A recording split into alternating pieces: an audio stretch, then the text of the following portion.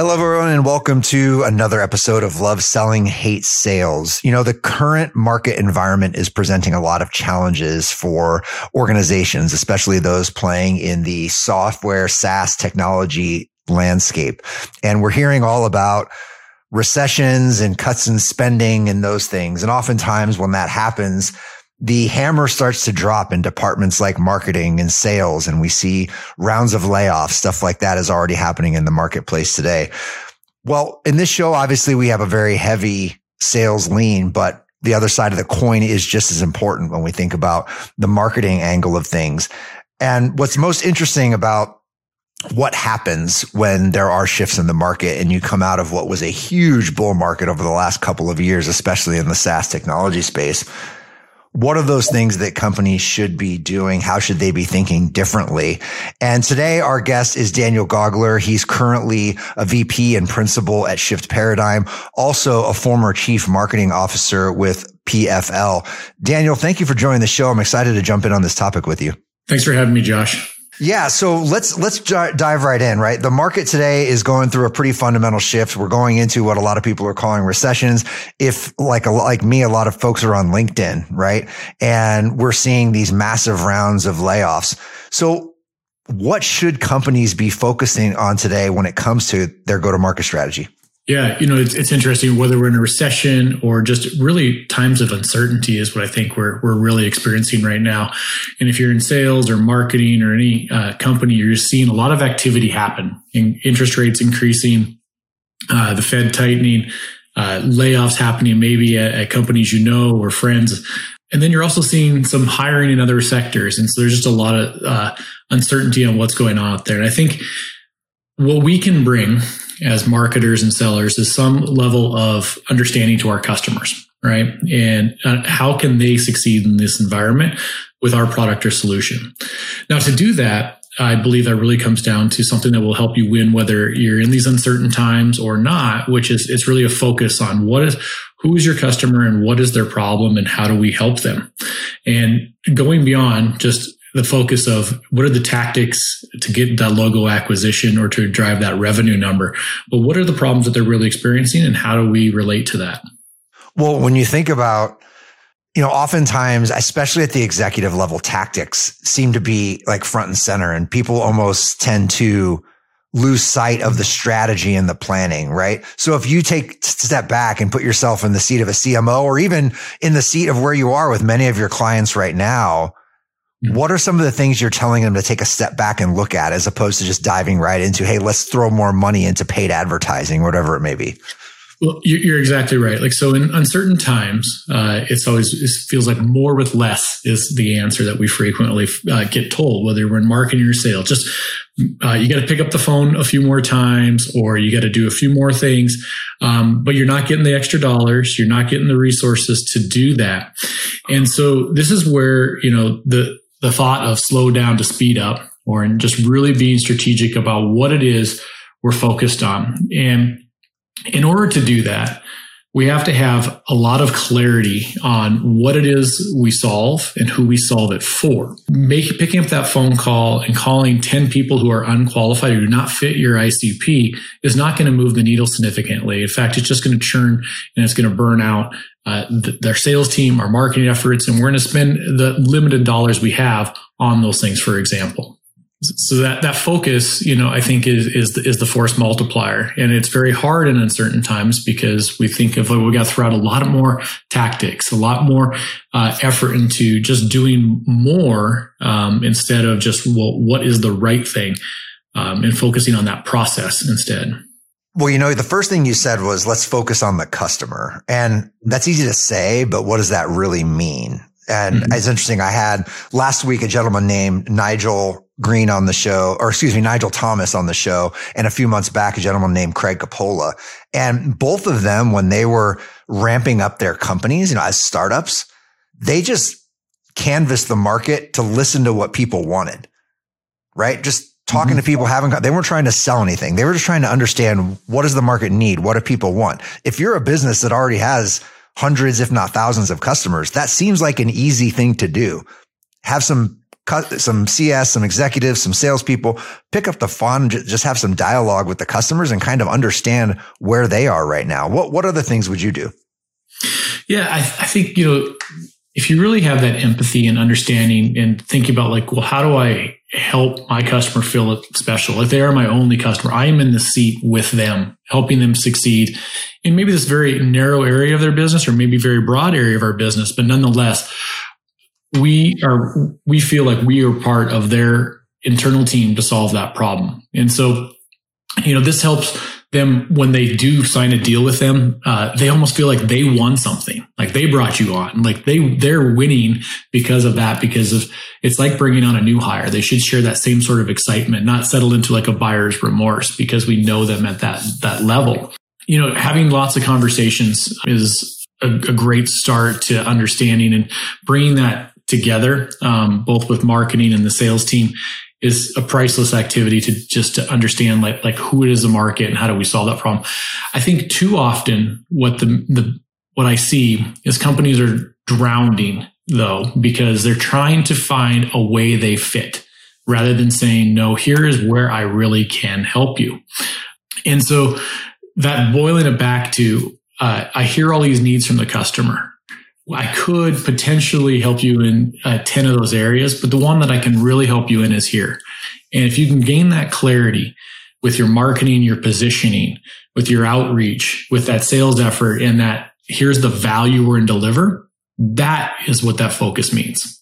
Yeah, focus on value, I think, is incredibly important, especially as people are ratcheting down. And I always like getting narrow, right? I like to say that niche wins, but even in times like this, like getting narrow in terms of what you're trying to solve for someone. And if that's a value equation, I was meeting with a group that I advise for on the weekly. And we talked about this concept last week of you only have so many arrows in your quiver, right? And when you pull out those arrows, you need to understand if it meets a need. And if it does, what is the value? Because if it just meets the need by itself, then you're only halfway there. If there is some tangible business value attached to that, then you really have something that you can move on. What are your thoughts on that? Yeah, I agree with all of it. So, wise words. I think that's the hardest part in uncertain times is we have a revenue number, we have goals. If we're in leadership position, we're worried about are we going to make payroll or what are those impacts? That discipline, I think, is the exercise that we need to practice in every single day. I think we can also bring that to our customers, right? And so that helping them focus, because they're feeling the same challenges no matter what area of the business they work on. Most likely they're not getting their hiring plans have been changed, their budgets have been changed, or their fear that they might change. And so it's helping them narrow that down to that niche thing, that what really matters. And frequently that's a process that most people aren't real good at when you're starting to feel the stress. And I know for myself as one, like I have to take a discipline and taking a moment to write down like what are all the pieces and put it into a list and say, what is the impact? What is the effort? What is the results? And how does that relate to what my goals really are? And if I don't, I'm worried about all these things, the stress increases and I feel like I have more pressure and I have to do more. And in reality, I'm just spinning and going nowhere. Well, you touched on something important there we should probably talk about a little bit. You said, what's the process of doing that? Well, oftentimes process isn't sexy regardless of what market conditions look like. But how can refinement or optimization of process help companies win in times of uncertainty? I think that's a great point to think about. I always use a phrase as think process, not people. And I use that primarily when targets are missed. The first response is to blame people and not to inspect the process in which we're going to. Is it right? Does it meet the needs of our buyers? Does this help us get to where we want to go? In terms of process development, does it align with that focus on the customer? How much friction are we adding unnecessarily for ourselves? And it delivers no tangible value. And so I found myself numerous times one of the most beneficial activities I can do is called zero-based budgeting. if I were to start to build this from scratch, what would it look like? And for that maniacal focus, and then add back in the necessary things that I know I have to do for my finance team, for my management, etc. And if you can simplify that process so that you can explain it simply, both internally and externally, and focus on what the value is in each step of that process, you're setting your team and yourself up to win and to get there a lot quicker, rather than to just try to run through a process blindly.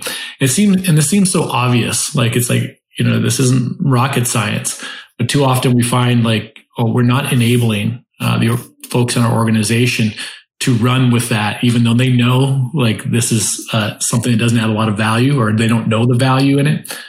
They're just executing on it and inserting friction throughout the process and making that sale, making that value delivery even harder on themselves. Can you provide an example of something that companies might be doing and not even really noticing it, that's providing friction to their customer? This happens 100 different ways. I'm trying to think of a really simple story I could tell at the moment, and I haven't purchased many big purchases lately, so that's what. Well, there's a lot of chatter on the web and LinkedIn and whatnot. Gated content was a big thing for a long time, right? And there's all this back and forth on, is gating content the right way? Do we just give people what they want when they want it? Would that be an example? Yeah. I mean, I think gated content, how we think about what the actions are being done on leads throughout the process, all is part of adding that friction, right? When you think about doing more, a lot of times that can add more friction to the buyer rather than reduce it. And so whether that be with gated content, whether that be how much the frequency in which I'm sending emails rather than doing one really thoughtful email, those all add friction to the process that make it just more confusing and more chance for things to get lost in that process.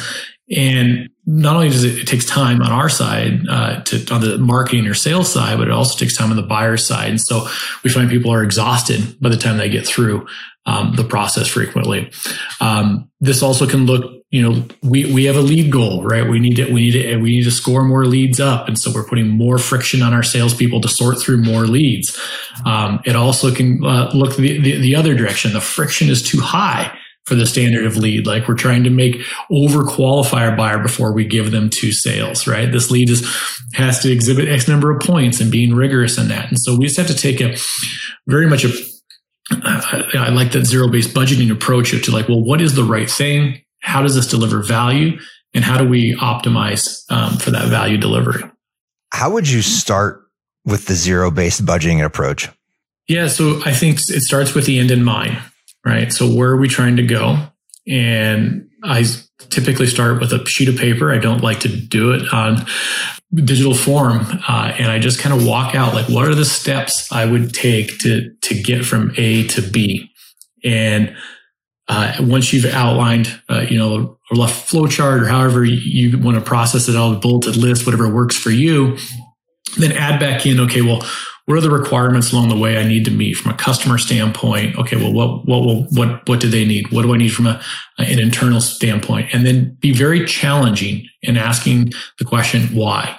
Why does this exist? What is the value on each and every one of those step points throughout that process to get from A to B? Interesting. So when you were talking earlier, you were getting into a little bit of that buyer process friction that sometimes gets created. And several months ago, I had Aaron Ross, who is the author of Predictable Revenue, out of the early Salesforce days.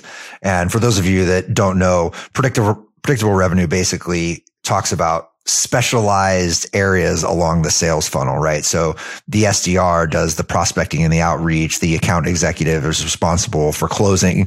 They make a handoff to customer success, who is responsible for the renewal, right? So that's the high level concept there. Do you think that model, and Aaron even said at the time that, that was 15, 20 years ago. So things change. But do you think that too many organizations are hanging on to that model and it's creating friction in the process? I think process is a blessing and a curse, right? And I think we too often lean on process in as an excuse, not as a reason for why we're actually getting to where we want. And so examining these processes, being able to just really look at it, being able to be authentic with our customers on like, here is why the process exists, and just honest with our internal teams and having a conversation on why these steps are absolutely necessary within that process. And there's a lot, I think, in terms of predictable revenue, that model worked. And so you can't argue with what it was at the time. Today, that model is not working the same way. And the reason is our inboxes are fuller. We have learned to avoid much of that.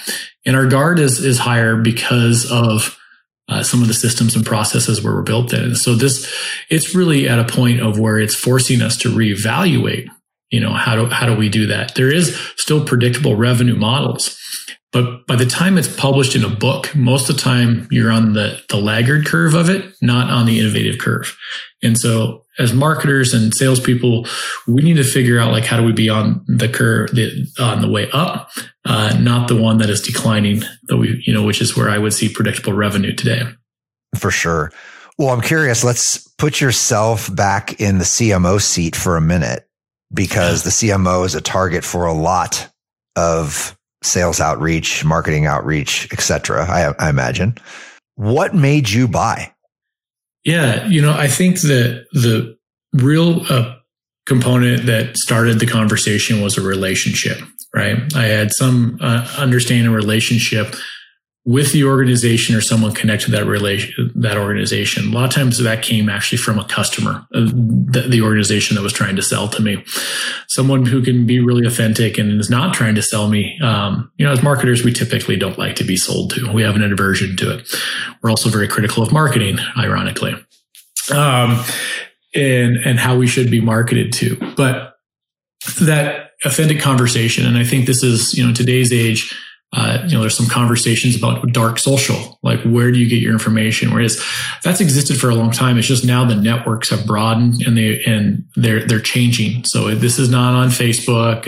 It may be in LinkedIn or something like that, but it's in a private chat. These are conversations that are behind the scenes with your network. And so almost all the buying decisions I made started off with a conversation of like a challenge I'm having with a peer, and having a conversation with other these peers around how they're solving that problem, and a connection to a vendor, and then validation of that through all off channel, all behind the scenes, that the company, not from company marketing materials. Interesting. So if the relationship, it sounds like the relationship is starting maybe even the thought process that you have a challenge, right? You might be talking to someone about something they're doing in their business, and that might be the spark for you to say, oh, wow, that's going on. And that could be even as far back as problem identification. Absolutely. So, a lot of this is sparked with every business likes to think they're extremely unique. We actually all really are facing the same sort of problems, and there is, so it's 90% the same, 10% different, but that 10% matters a lot. And right. So job as a CMO is to be able to say, my problem looks a lot like this. How do I learn from others who have done this? Or how do I innovate? And then how do I innovate within that 10% to really maximize, the results that we get from there? And that it typically happens, in a collaborative process. It's not a CMO goes in his office and closes the door and comes out with a marketing strategy they deliver. It's collaboration with his team. It's collaboration with potentially their customers. It's collaboration with his peer group, et cetera. It's collaboration with the C team to get to that real identification, like how do we really have a unique value prop? And the best companies are doing this. They're figuring out how do they have these conversations with their customers in such an authentic way, and they're building communities around this and supporting the dark social rather than running and being afraid of it. All right, so two questions on that, right? Mm-hmm. The first part is, did you ever buy anything purely on an outbound outreach, whether it's sales or marketing? I don't care. Something that came to you. That's one. And then the second piece of it is, was it because you were in the market and they caught you at the right time? Or did anyone ever like bring you all the way into problem identification stage? So I think I can answer. There's twice I bought something that was on pure outbound. First one was a colossal failure, probably one of the largest failures of my career in terms of return on ROI. But the promise was there, and this was very early. I'll tell a quick story on before everyone was talking about intent. This dates me, but early 2000s, we were approached by a small company called Yahoo. And they talked about how they knew everything that happened in the ecosystem because of all the properties they had access to. And so they were able to basically look at the traffic on our website, and we were able to do banner retargeting based across all their different properties on people who exhibited not just visiting behavior, but the actual ones who were the ones that were spending money with me. And it's the first time I'd ever heard that pitch. I thought, this is brilliant. There's no way it can't work. Brought it to but the investment was significant because it was Yahoo, because Yahoo didn't do small deals. And so amount out there, but it was enough. I had to take it to my CEO and CFO, get sign off on the budget. We all bought in, and we signed up, had to sign a multi-month agreement on ad spend, and that campaign yielded zero. Wow. So unbelievable. Absolutely zero. Got nothing. So we were maybe a little early on the models there, but look today, and there's many successful intent companies and doing great things. So, that was just I bought in the story, it did tie to a pain point. Like, we were struggling at that time to find new places to advertise that scaled. We had, we're in the realm of, highly a PPC based business at that time, and SEO web traffic. We were having a hard time getting more traffic without diminishing returns, significant more cost. And so this was kind of something that was out there. I was like, wow, this is new. This is innovative. Interesting. And so it was perfect timing as far as that goes. And that was an outbound outreach. You were obviously had a pain point already and served up some insight of how they could solve that pain point. They served up an insight. And it was one of those, I think I got 2 emails from the sales rep roughly. And then I was like, this seems so intriguing. Like, I'm sold on this story. Interesting. So man, I got burnt. I was fairly young in my career at that time. And so a little more guarded. But, the other time, and I would say this is a very similar story, is I had a pain point. This one was around identifying leads that were already, how do I score? How do I understand the quality of a lead? Not from first party, my own data, but from third party data. And it ended up just connection at the right time, right? I had that problem, got the right inbound. Great solution. That one was a success in helping me understand who our audience was at scale, and being able to improve what we passed on as a lead to our sales team. Okay, so it sounds like in both instances where you purchased off of outbound, you were in the buying window. Nobody served something up so magical as Turner Insight that made you realize your business had this problem you didn't realize you had.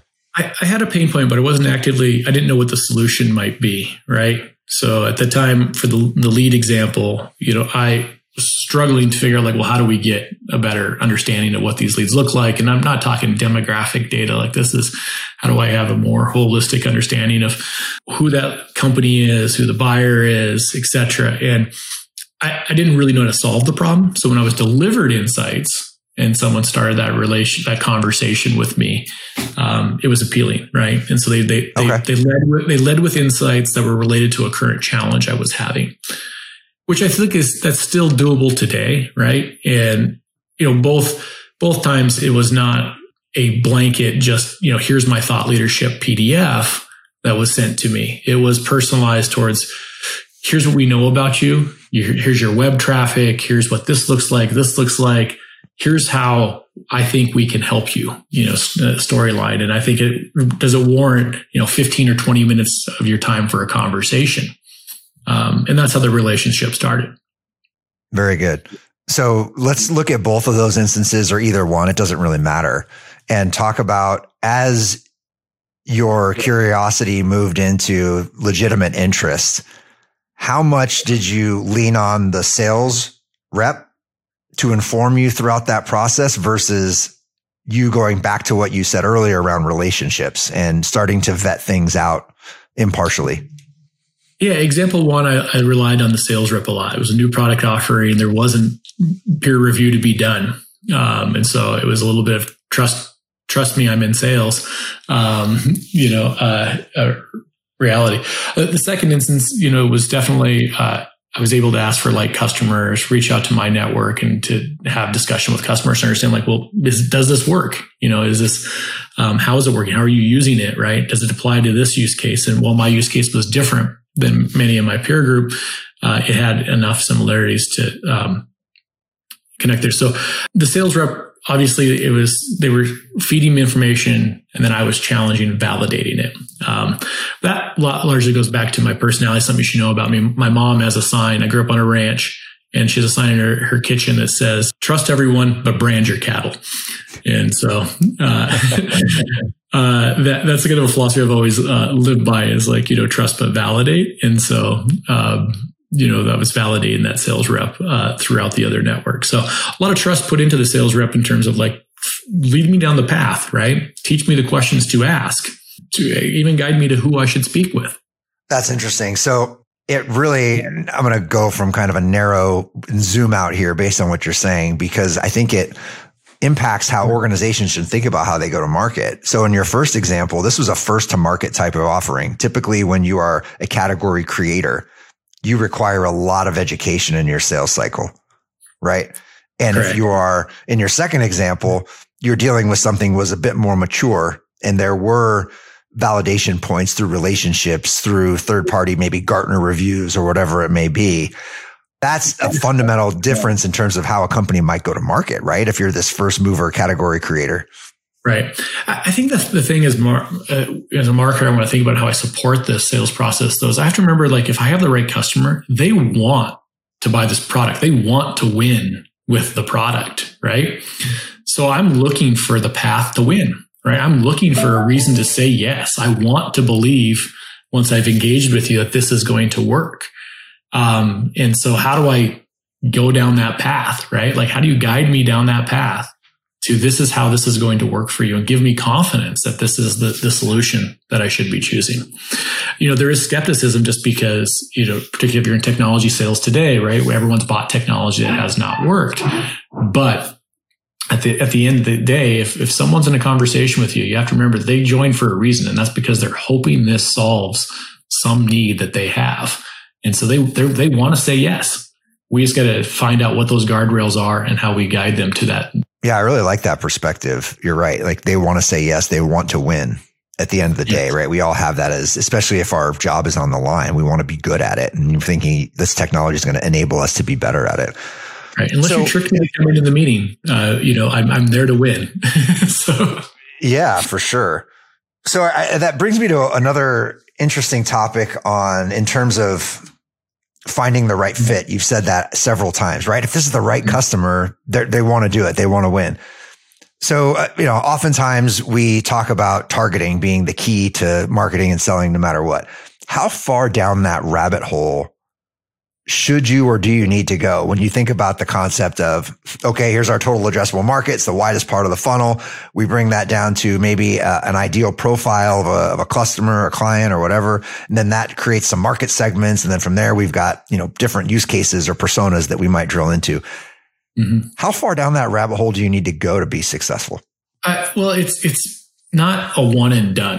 That's, I think, the biggest misconception is that, we do start broad and we do that to gather market insights typically, right? And to understand like who is going to engage. And if you're newer in offering, you have to test things to see where the fit is. But as we narrow that down, like I think it's at every stage, there's a validation point and they're not always purely a data point in our CRM. Sometimes it is, the sales rep just has to ask the question, well, why wouldn't this person buy from us, right? And if you look at it and take off our rose-colored glasses, we'll see that there's 100 reasons why they're not going to buy from us. And if those aren't things that we can guide them to win through, then we probably need to move on or look for a new champion or look for some way we can solve those reasons. And so the reality is, I don't think you're ever really there in terms of solving as an organization. It always just gets more and more refined in terms of, and then sometimes broadened when you bring new solutions to the market. And now we can say yes to something we said to no earlier. But it's mostly with just being honest, because what I find most organizations try to do is they want this largest addressable market. And part of this is fed right from when we start doing our business plan. We write up like, here's how big the market is, and here's how huge our company is going to be, rather than focusing on that narrowness that's going to actually provide us the value today to that customer that wins. The problem when customers start to, or when we start to broaden that and we go too wide, is we dilute the value we deliver, and both in the sales process and in the value our product delivers. And then when I come back and I validate who your customers are, like, should I buy your solution? I get it's okay, right? And so this is the meat of everybody, that we can do everything for everyone mentality, and the dilution of your brand and your positioning that effect has. So I think it starts with being honest, be authentic, and who are you really? And can you deliver on what it is you're selling today? Yeah, trying to be all things to all people means you're nothing to no one. Exactly. All right, Daniel. So seems simple, but it's harder to do in real life than. Well, yeah, exactly. Well, okay. So let's talk about what it takes to win in times of uncertainty. I took 3 takeaways from our conversation today.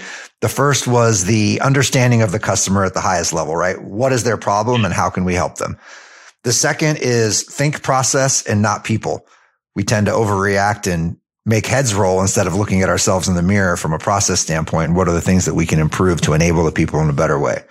And then the third is relationships matter.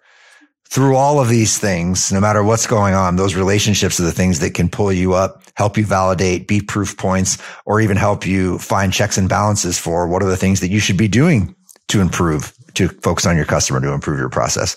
Anything else you'd add to that list? No, I think you nailed it. I think, the one thing I'd add last is, everyone's looking for a tip, a trick, a hack. Like, what do I walk away and go do today?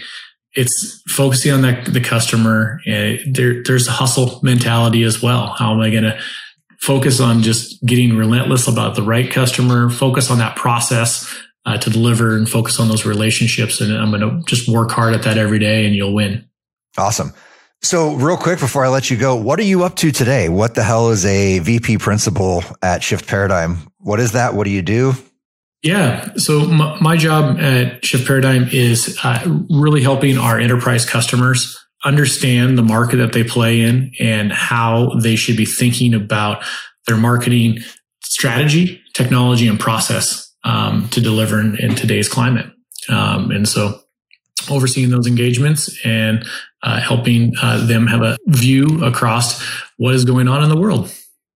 All right. Well, obviously a natural fit for the topic today. Thank you for doing that. And where can everybody find you should they want to reach out, talk, not sell you anything, but just talk to you about winning in today's climate? Love to hear ideas on how we can win. But LinkedIn, you can find me, Daniel Gogler. There's not too many of us under that name. Not too many of you out there. All right, Daniel, thank you for joining the show. For those of you who like this conversation, love listening to me, love listening to Daniel, please leave us a review on your favorite podcast provider. That helps us widen our audience, and we appreciate it. Until next time, this was Love Selling, Hate Sales.